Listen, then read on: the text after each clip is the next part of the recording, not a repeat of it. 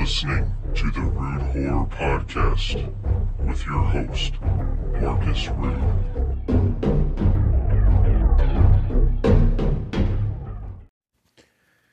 Hey, what's up, everyone? You're listening to the Rude Horror Podcast. I'm your host, Marcus. And I know it's been a minute since I've done an episode. It's been almost a month, so apologize for not being on top of my game. I've just been in the process of finding a new place to live, so that took up a lot of my free time, and then spending time with my family. So I had some personal matters that I had to put first. But and then all the craziness that's going on in the world today with the coronavirus. I'm sure you guys are tired of hearing that word, but it's what's going on in the world today. So, I'm off work for the next several days, so I thought I would take advantage of my time off and put out another episode. So I'm scrapping the My Bloody Valentine 3D. I did about half of it, and it's no longer February, so it's almost April. So I might just put on the back burners till next year and just kind of start from scratch and just do a whole new episode. I decided I'm going to do An American Werewolf in Paris. It's one that isn't talked about a lot, and rightfully so. It's a doozy.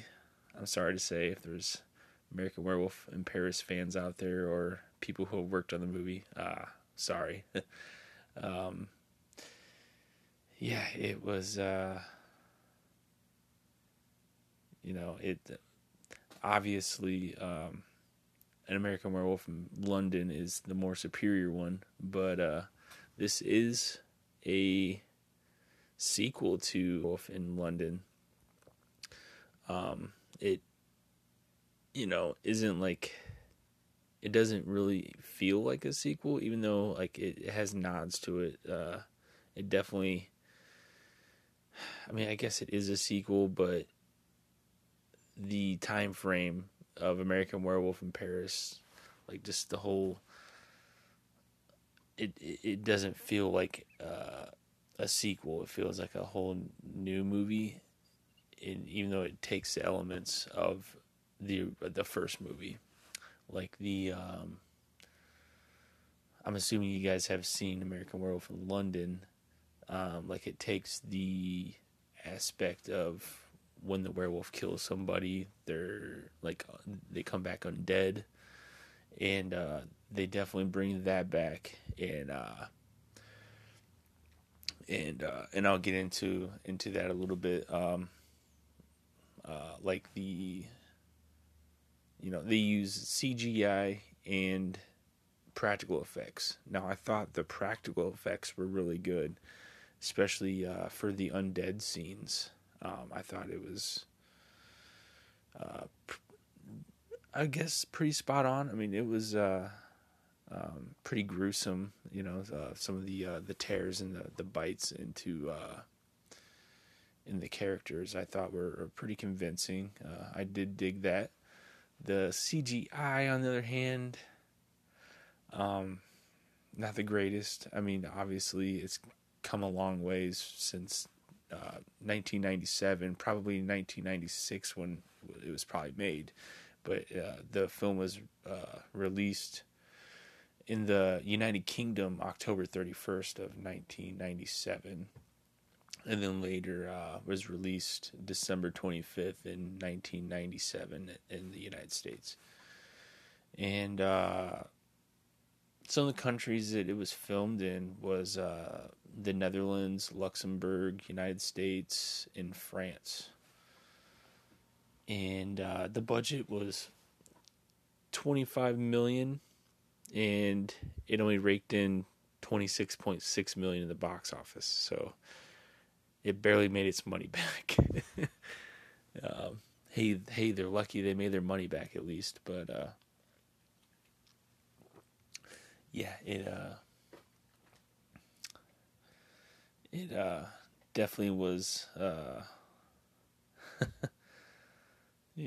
a blockbuster hit. I do remember watching this on, maybe it was Cinemax. It was either Cinemax or HBO, but I remember when I was younger and bits and pieces of this, like, the only memories I have of it. I don't know if I actually ever sat down and watched it from beginning to end. I just remember seeing, like, flashing back in my memory pieces. I was like, okay, I remember there was like a subway scene, and then come to find out that was towards the end. So, and then the tunnel scene when they're at the one of the parties. I think because there's two parties that happen to get the werewolves to get humans in, more or less Americans in to feast on them. So I remember one of those scenes too. I don't really remember the party scenes, but I remember when they were trying to escape the club party thing, and they're like running through the tunnels. I thought that was part of this subway, but apparently it's not. But I don't know. I thought that was, there is a subway scene that happens towards the end of the movie. So I mean, I had that mixed up, but I was on the right track. So yeah.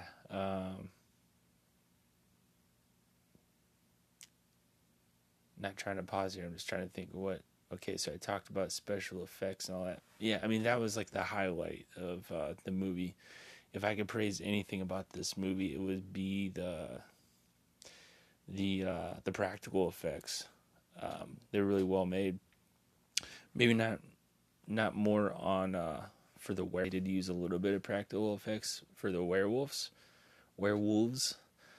but yeah, the CGI. I mean, some of it was okay, but then there was times where it was like too much, too cartoony, too fakey.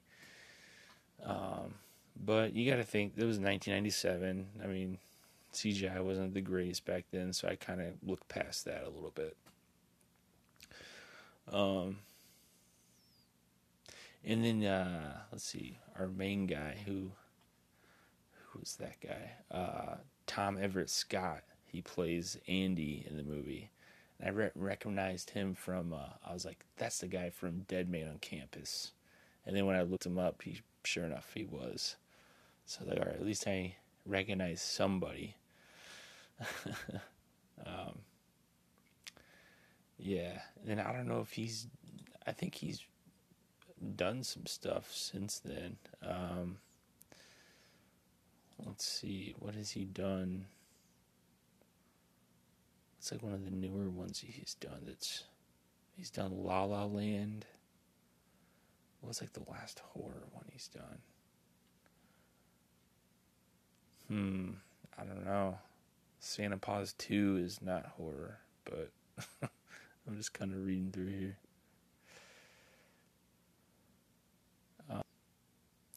American drama called Backroads. Maybe that might be.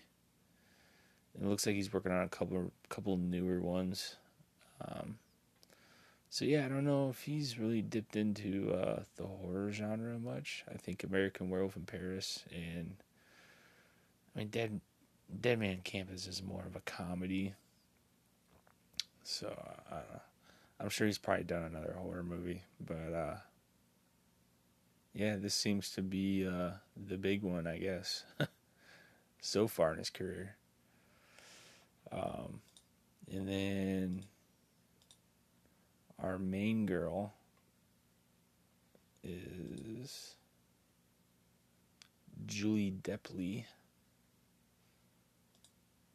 And I think I've recognized her. Where did I see her in?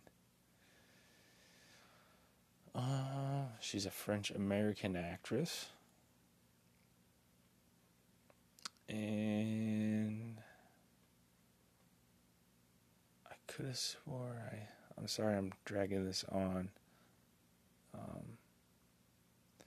they're mixing in like her TV stuff with the movies she's done. I guess she was a part of a Frankenstein miniseries from 2004. It's kind of cool. I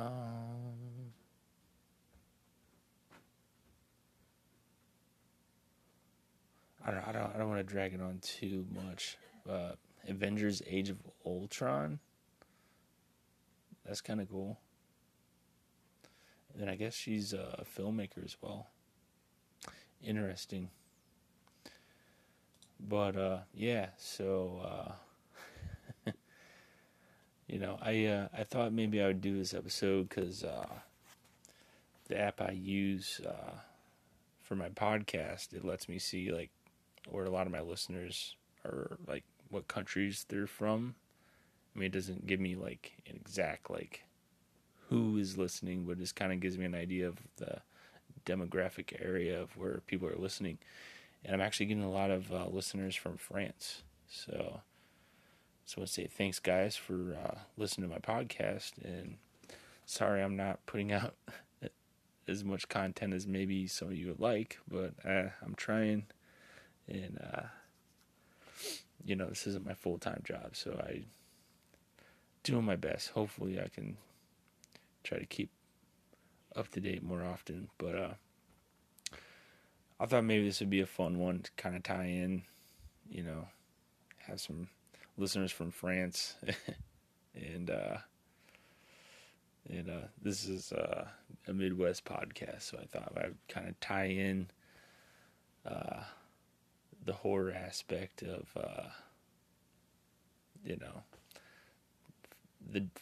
through the demographic areas. So American Werewolf in Paris. I'm gonna kick it off a little bit with go through the movie, and I already kind of told you guys what my thoughts of it were. It definitely feels like the time frame of this movie definitely fits 1997, like the soundtrack and everything, and just how the people act in this movie too. It just, this is totally a 90s film. And this one was, they pushed more the comedy side than horror. So you know what you guys are getting yourself into. If you ever want to check this out, you can watch it free on Tubi and Vudu. So they do have those for free. I'm sure you could probably find it on YouTube, but if you want to check it out through a streaming app, you can check it out through those, and you might have to sit through some ads, but I watched it on Tubi. I got it on VHS somewhere, but it's packed up because I'm moving at the beginning of April. I'll be moving, so I might be a little busy within the next couple weeks, but I'm going to try to stay on top of things. So, this, like I said, this was released in 1997. It's a comedy horror directed by Anthony Waller. And Anthony Waller hasn't really done much. I think his last movie was 2009. Don't know if he's going to continue making anything or not. But this seems to be his bigger horror film, I guess. He's done some thrillers, but nothing out of the park, I don't think. Or, hit out of the park or anything.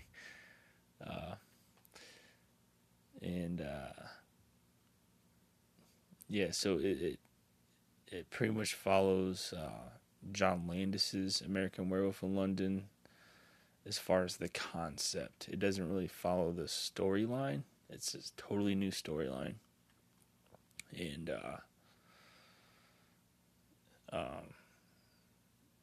obviously this one takes place in Paris.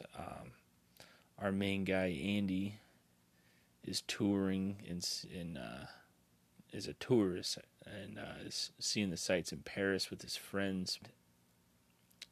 Andy is more of like how do I word it? Like he's more of like the sincere, nice guy, while his friends are like total horn dogs and they're trying to make bets on how many girls they can sleep with while they're in Paris. And so it kicks off where they're on I think it's like a train. Oh my god, I'm fucking terrible at this. I'm like forgetting half of this shit. I think they're like on like a train or I don't know. I'm just gonna go with the train. So like on the train and they're talking about some kind of bet that they have between each other about how many girls they can sleep with, and they're like tallying up. You know, they have like these little like score sheet type things, and they see a girl sitting down like, oh yeah, I bet I could get with her, and it just making dorks out of themselves, and that's where you see the side of Andy. It's like, come on, man, like, you can't. He's just like, the more sincere guy, like the nice guy, like, oh, I want to find true love and you know, not just looking to have sex with everybody. And so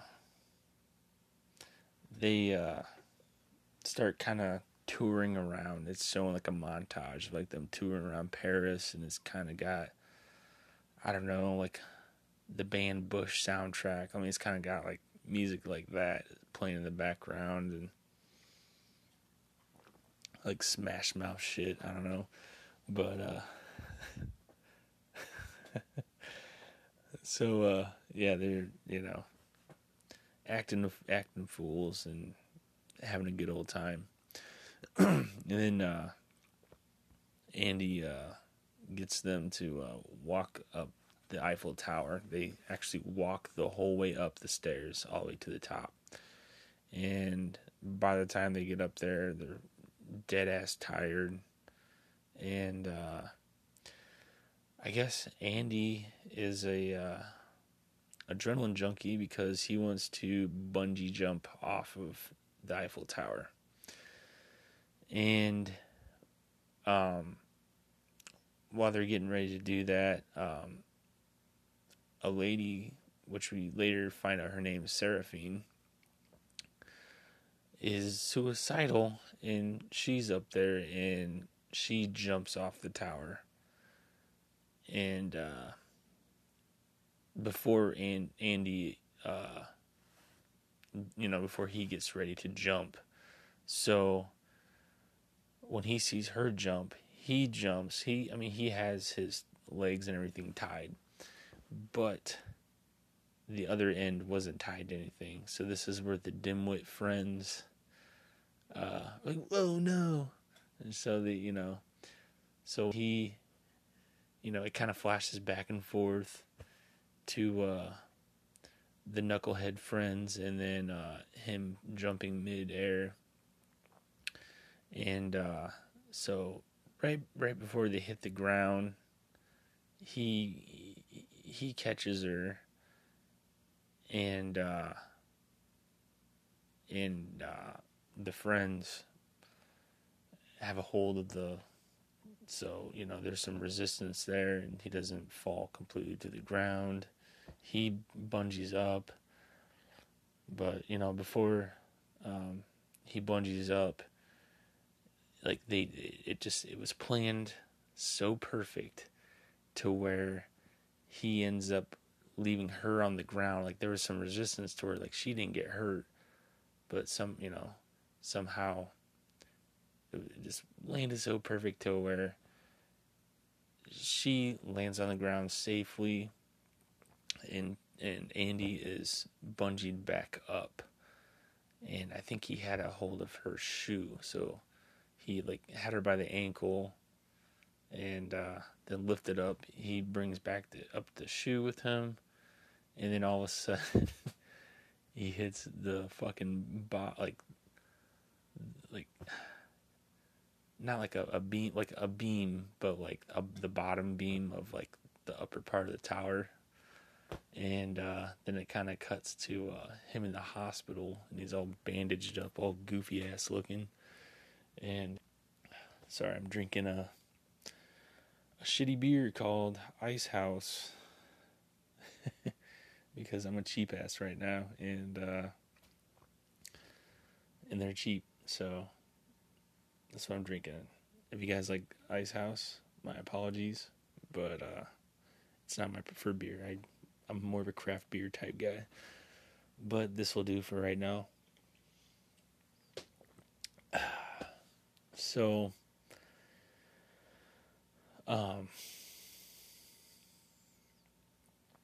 so Andy's kind of all hung up on her, and he wants to find out who this girl is because he thinks it's the girl of his dreams. And I guess I didn't really catch this. Apparently, she is the daughter of David Kessler and Alex Price, the couple seen 16 years earlier in the first film. So that's where it is a fucking direct sequel. Oh my god, that makes it even worse. I'm sorry. Like, I was trying to think that this wasn't a direct sequel, but I guess it is. And it... oh my gosh, that crushes me a little bit. So yeah, I guess she is the daughter of the couple from the first movie. So her father is a werewolf. And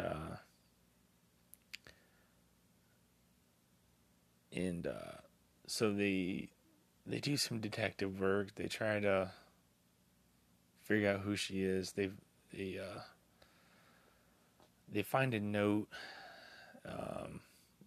that she had dropped, because Andy had said something about that she dropped a note. You guys need to go back there and find it and bring it back to me. Well, it takes them a while. And they're being goofballs and are just, it's just plays out like they're just silly idiots. And but they end up finding it, bring it back to him, and they find out who she is, and they go to her house, and she doesn't want anything to do with him. She's trying to get him to go, and he just insists on seeing her. And when she answers the door, she's all bloody and stuff, and they're just like, "Whoa, what's up with all the blood and stuff?" And she's like, "Oh, I'm painting," and it's just, the acting is so awkward in it. So I mean, you'd have to watch it, but yeah. So like they end up believing it and stuff like that, but this Andy dude is just persistent on getting to know her and stuff. So she ends up saying yes to like going out for coffee or whatever. So they go out for coffee, and his goofball friends are in the background, and she sees them, and they try to like act like like ninja spies or whatever, but it obviously doesn't work. So they're trying to cover their face with newspaper and shit, and they were not definitely not good at that. So she knew they were there, and everything is just going wrong for this guy. And he like bends over, and like something happens. I forgot what happens, but like a bunch of condoms spill out of his pocket, and he was trying to say that it was bubble gum. She's just like, and she kind of mentions like, guys are always trying to get laid and stuff, and he's trying to be more like the guy. It's like, well, it's not me. My friend, he tries to blame his friends about shit, but he tries to be sneaky and say that it's some different kind of bubble gum that's shaped like rubbers or whatever, and she insists on him blowing a bubble, so he's chewing it. He's chewing a condom, and ends up blowing a big old Big old penis shaped bubble, and then it just how when you don't tie a balloon, just kind of let it go, and it just would fly all around, and it ends up in, I think it ended up in some dude's coffee. And the guy got pissed about it, and so it kind of started a bar fight in a coffee shop, and this is where we find out that Seraphine has some pretty extraordinary strength, and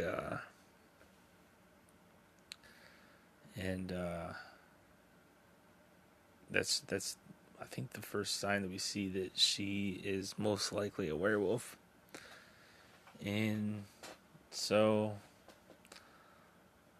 it ends up like later on, because I'm kind of rambling on here, so kind of speed through a little bit. So they end up kind of sort of liking each other, and they want to see each other more. And so that night, Andy, Chris, and Brad go over to her house to see what she's up to, and this guy answers, and we end up finding out his name's Claude. And he answers the door, and it's kind of like, "Oh, Seraphine." Like, "Oh no, she went out, but she's definitely going to be at this nightclub tonight called Club de la Lune." And he hands him a flyer, and so that she's going to be there. And but we find out Claude is actually the leader of the werewolf society, and they use the club in a way to lure people in and to eat them. They have a bouncer watch the door, lock them in, and when they transform, they just have their way with them. And I mean, some of the scenes were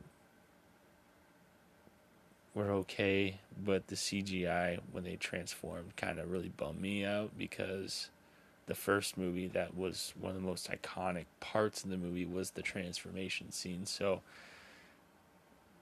seeing the werewolves transform in CGI form was kind of a letdown.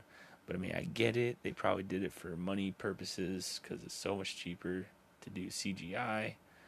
But it didn't look as cool.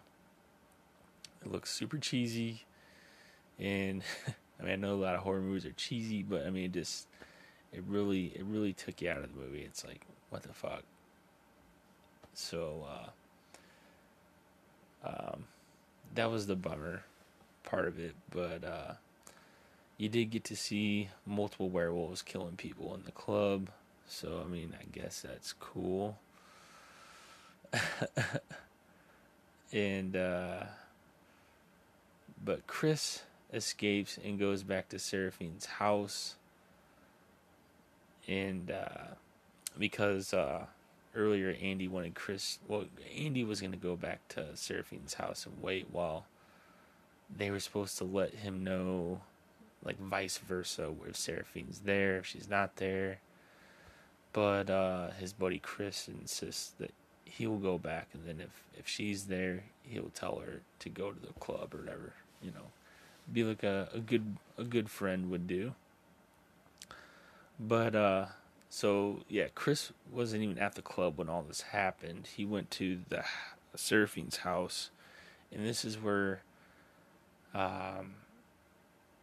she wasn't answering the door and all that stuff, and so he tried to kind of sneak in through like the basement. Turns out that there's like some laboratory shit going on, but you don't really get to see what was behind the curtain. You could hear noises, and like something scientific was fucking going on behind the curtains. But he sees Seraphine locked in a jail cell, and she's trying to get him to like go, like, you're not supposed to be here. And then that's where he finally says that Andy and Brad are at the club, when she knows what's going on, and she's like, "All right, the keys are over there. Like, you got to get me out of here. We got to go get them. They're in danger." So So I think they end up going back. Yeah, they end up going back to the club to try to save him. And Seraphine tells Andy to run away. Like, she kind of gets him to go through the tunnels that I was kind of mentioning earlier. I thought it was a subway, but it's not the subway. It's just the tunnels from where the club leads out of, like some secret passageway shit. And so he's trying to get Andy to run away, and he's just happy to see her. He doesn't really understand what's going on. And she's pretty much transforming into a werewolf, but she's trying to hold her own. She really wants to help him. And, she's really pushing Andy to, get him to fucking run. And then he starts seeing her transform, and is like, what's wrong with you? And stuff like that. And I think that's where he kind of comes to, like, understanding that shit is fucked up. So I think by this point, everyone has turned into a werewolf, even including Claude. And they pretty much massacre everybody. And but this is where one of his friends dies, Brad. And this was our main undead friend. So Brad is killed by a werewolf, and Andy is bitten by another werewolf when he tries to escape. So the next day, Andy wakes up at Seraphine's house, and Seraphine's like blending up some like organs in a blender, and he's still like shook up. He thought that he was like on some drugs or some shit, like he got fucked up. And thought it was like a dream and shit, but so Seraphine allows him to like feel around, like try to seduce him a little bit to calm him down and kind of be in control of the situation. And then that's where she tells him that he's transforming into a werewolf. And he's not really believing it, but while they're kind of in the middle of this erotic moment, it's interrupted by the ghost of Seraphine's mother, Alex. And Andy fucking freaks out, and he he jumps out of the fucking window and just starts running away. And yeah, so he's running, and his buddy Chris is trying to meet up with, or trying to catch up to him, and kind of rally up the troops, so to speak, and figure out what the fuck they're gonna do. But Claw grabs him and kind of puts his mouth over, or his hand over his mouth, and holds him hostage and takes him to the basement. Then all of a sudden, Brad's ghost appears to Andy and explains Andy's werewolf like powers and stuff to him, because Andy's just kind of in disbelief of all this. So Brad came back undead, is trying to lay down the what the hell is going on, and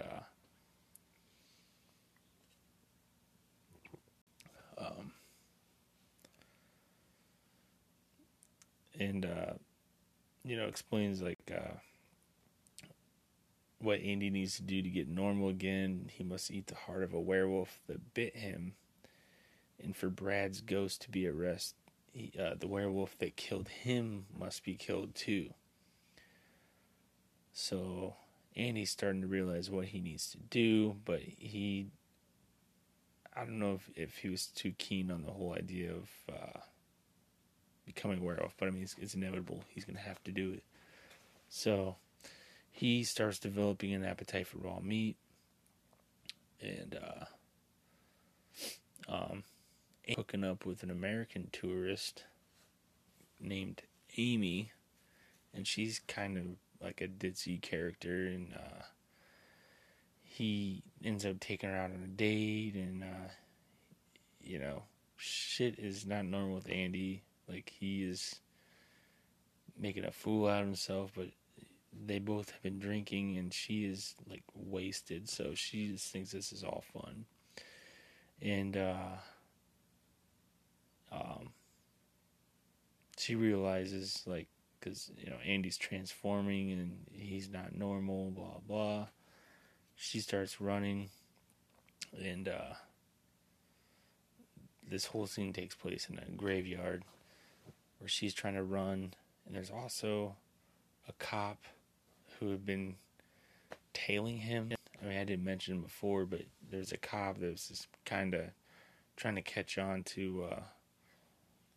He thinks that Andy has something to do with some of the killings that's going on, so he's been kind of tailing him. But apparently, he is just kind of tailing the whole situation, and is watching Andy chase Amy, and Andy ends up killing her, ends up cutting her, or not cutting her up, but tearing her up, and then she becomes undead as well, and then he also kills the cop too, and so Amy is trying to get Andy to kill himself so that she could, her body can get saved and whatnot, because, in order for her body to be at rest, the werewolf that killed the person must be killed in order for, blah, blah, blah, blah, blah. So when she's undead, she's trying anyway to get him to die, like trying to drag him into like the middle of a street and get hit by a bus, but Andy's good old buddy Brad is kind of countering it and like pulling him away from danger, and because he needs his buddy to help him, to help each other. That's what friends are for, right? So later cuts to Claude and his henchmen are trying to ask Andy to join their society, but he must prove his loyalty and he must kill his friend Chris. Well, Andy wasn't having it. He said that he would rather die than kill his friend. So that's where they try to attack Andy, and Andy tries to fight him off, and it gets to the point where they corner Andy. Then all of a sudden, Seraphine comes, kicks down the door, and throws like a Molotov cocktail to the chase of So they're able to run, and kind of pushes them back for a little bit, saves them some time, and while they're escaping, she explains that her stepfather prepared like some kind of drug to control werewolf transformations. So, but the drug forces werewolves to immediately transform into their beast form. So that's where, it's like a prototype. So, as a result, she killed her mother and savaged her stepfather. And then you find out like her stepfather's legs must have been gnawed off, and that's why he's bedridden and hooked up to these machines. But by the time they get back, Claude and the other werewolves raid Seraphine's stepfather's lab and kill him, and they take the drugs to transform immediately. So, dun dun dun, they're in a predicament, trying to, because they need that shit. And so Seraphine and Andy learn of a 4th of July party that Claude has planned, and they want to infiltrate it. So this 4th of July party, he wants Americans there because he claims that he loves Americans.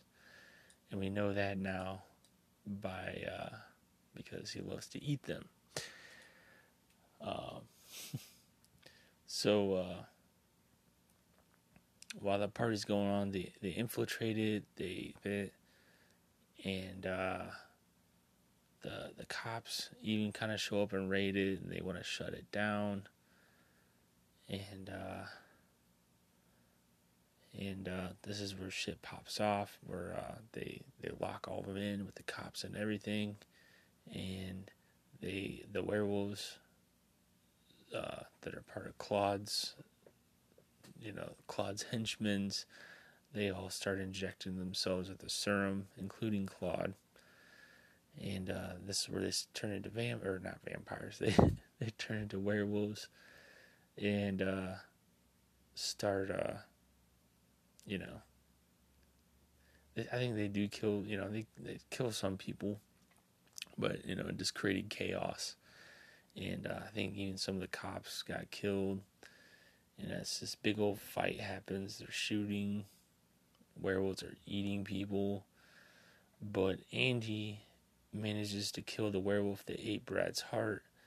And then that sets Brad free. So he kind of has a little moment there. A moment there where, Brad's like, "Oh, good luck, guys.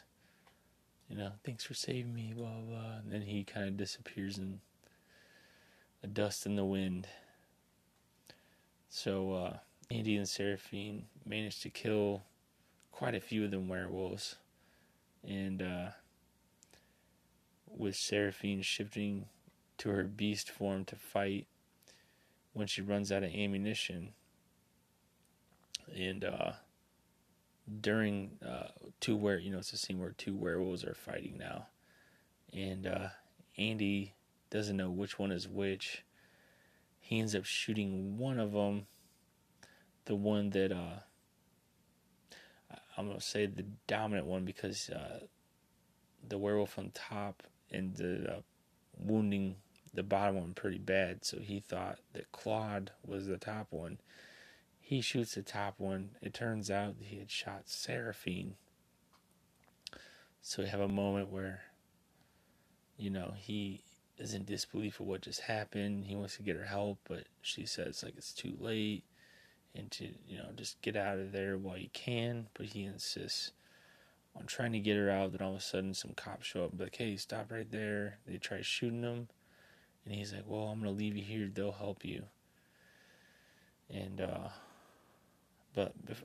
right before that moment, she wants him to kill her, and that's where he's like, "No, we're going to get you help," and stuff like that. So he ends up leaving her behind so that the cops could take her to the hospital or something. And he ends up making a break for it, and he escapes because the cops are shooting at him. And then it jumps to Claude is making his way into a subway train, and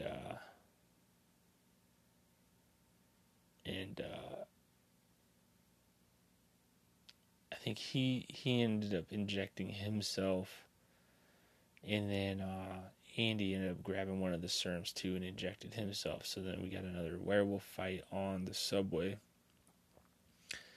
And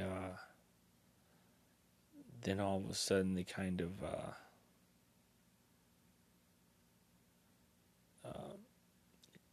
I don't know, they end up on the tracks, and Andy's kind of pushing them down, I think, and pretty much causes to where the train slams into him, and causing him to transform back to a human form. He tries to take another dose of the drug, but Andy stops him. So as they fight, Andy discovers that Claude is the werewolf that bit him due to the scar on his left shoulder, because he had stabbed the werewolf with like a cross designed like spearhead, like a spear, with like a, I don't know, I can't explain it. Like the scar looks like a plus sign kind of thing. So he knew exactly what that was. And when Claude tries to inject himself with the drug, but he accidentally injects Andy instead, and that's where Andy transforms into a werewolf, kills Claude and eats his heart, and then howls. And then, breaking the werewolf curse, Seraphine is taken in by an ambulance, but she begins showing signs of transforming. The EMT, thinking she's going into shock, administers adrenaline, which stops the transformation.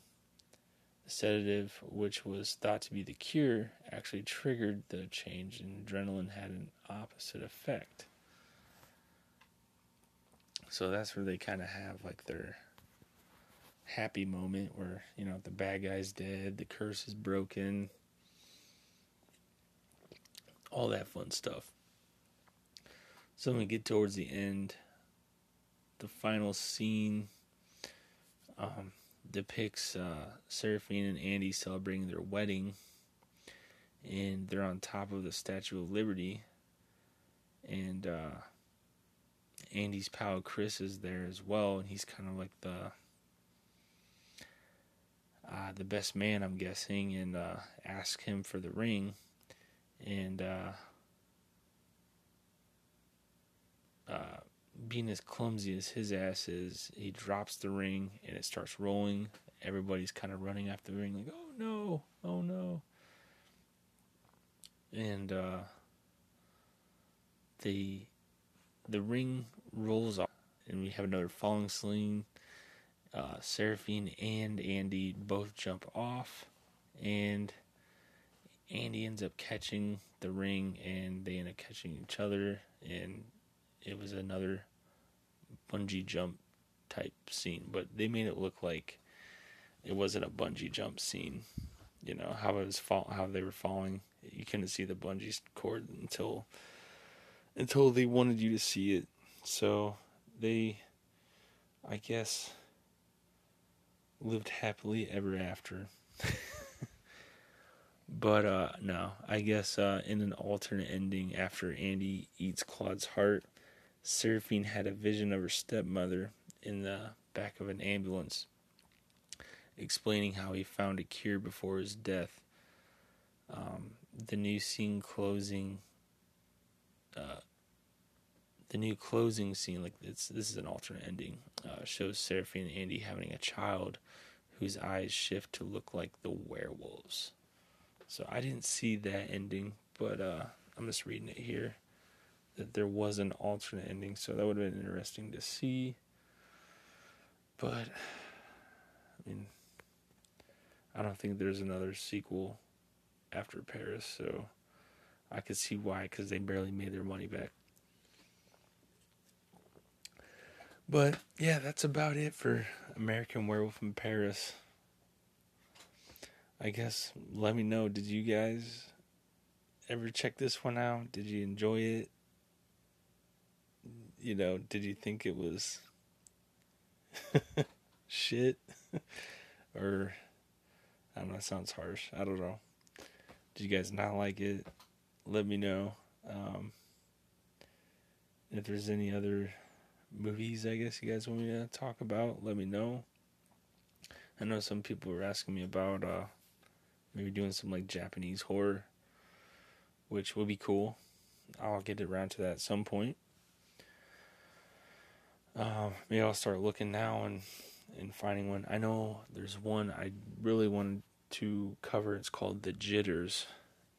It's I think it was late 80s.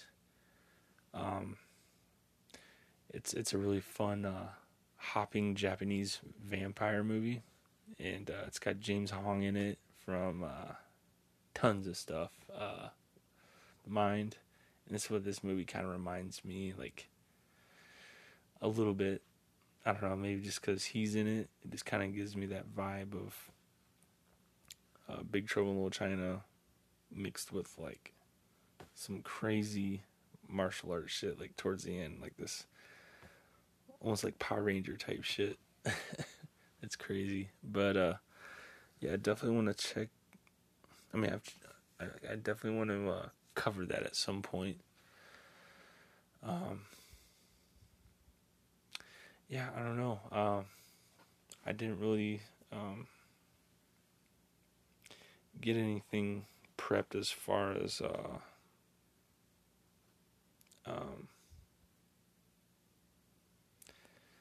anything really. I mean, the main thing I wanted to talk about was American Werewolf in Paris. I didn't really, have anything prepared as far as like plugging anything.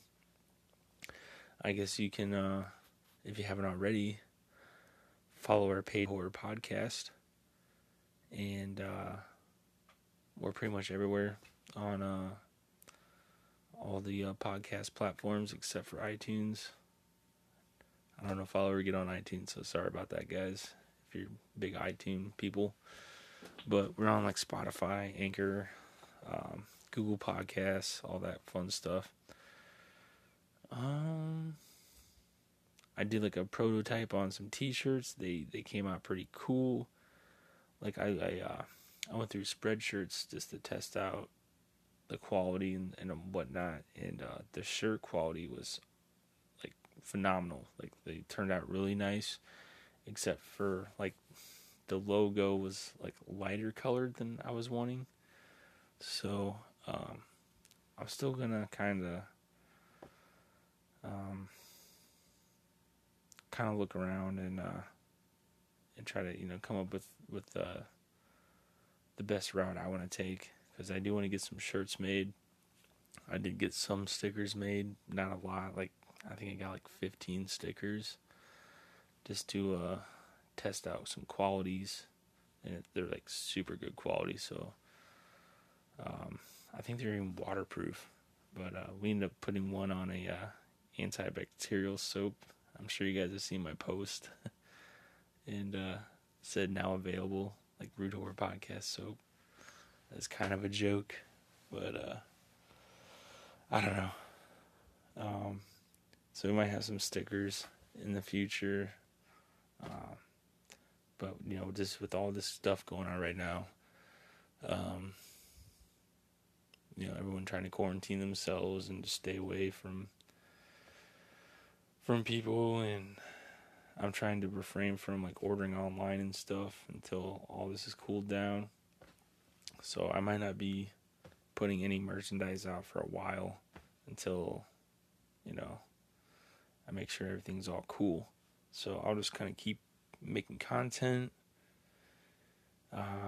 Send me instant message or email me at rudehorror@gmail.com, and just converse with me. And is there any good movies you guys seen lately? Any you want me to cover? Just throw me some ideas, and otherwise I'll just kind of come up with whatever I come up with. Yeah, I don't know what the next episode's gonna be.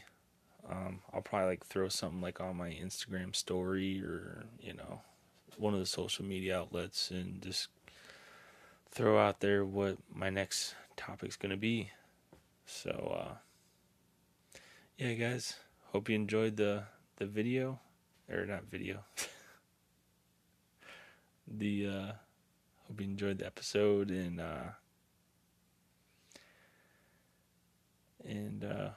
I'll put out another episode hopefully within a week or two. Peace. You have been listening to the Rude Horror Podcast. If you like this content and would like to hear future episodes, please follow or subscribe if you dare.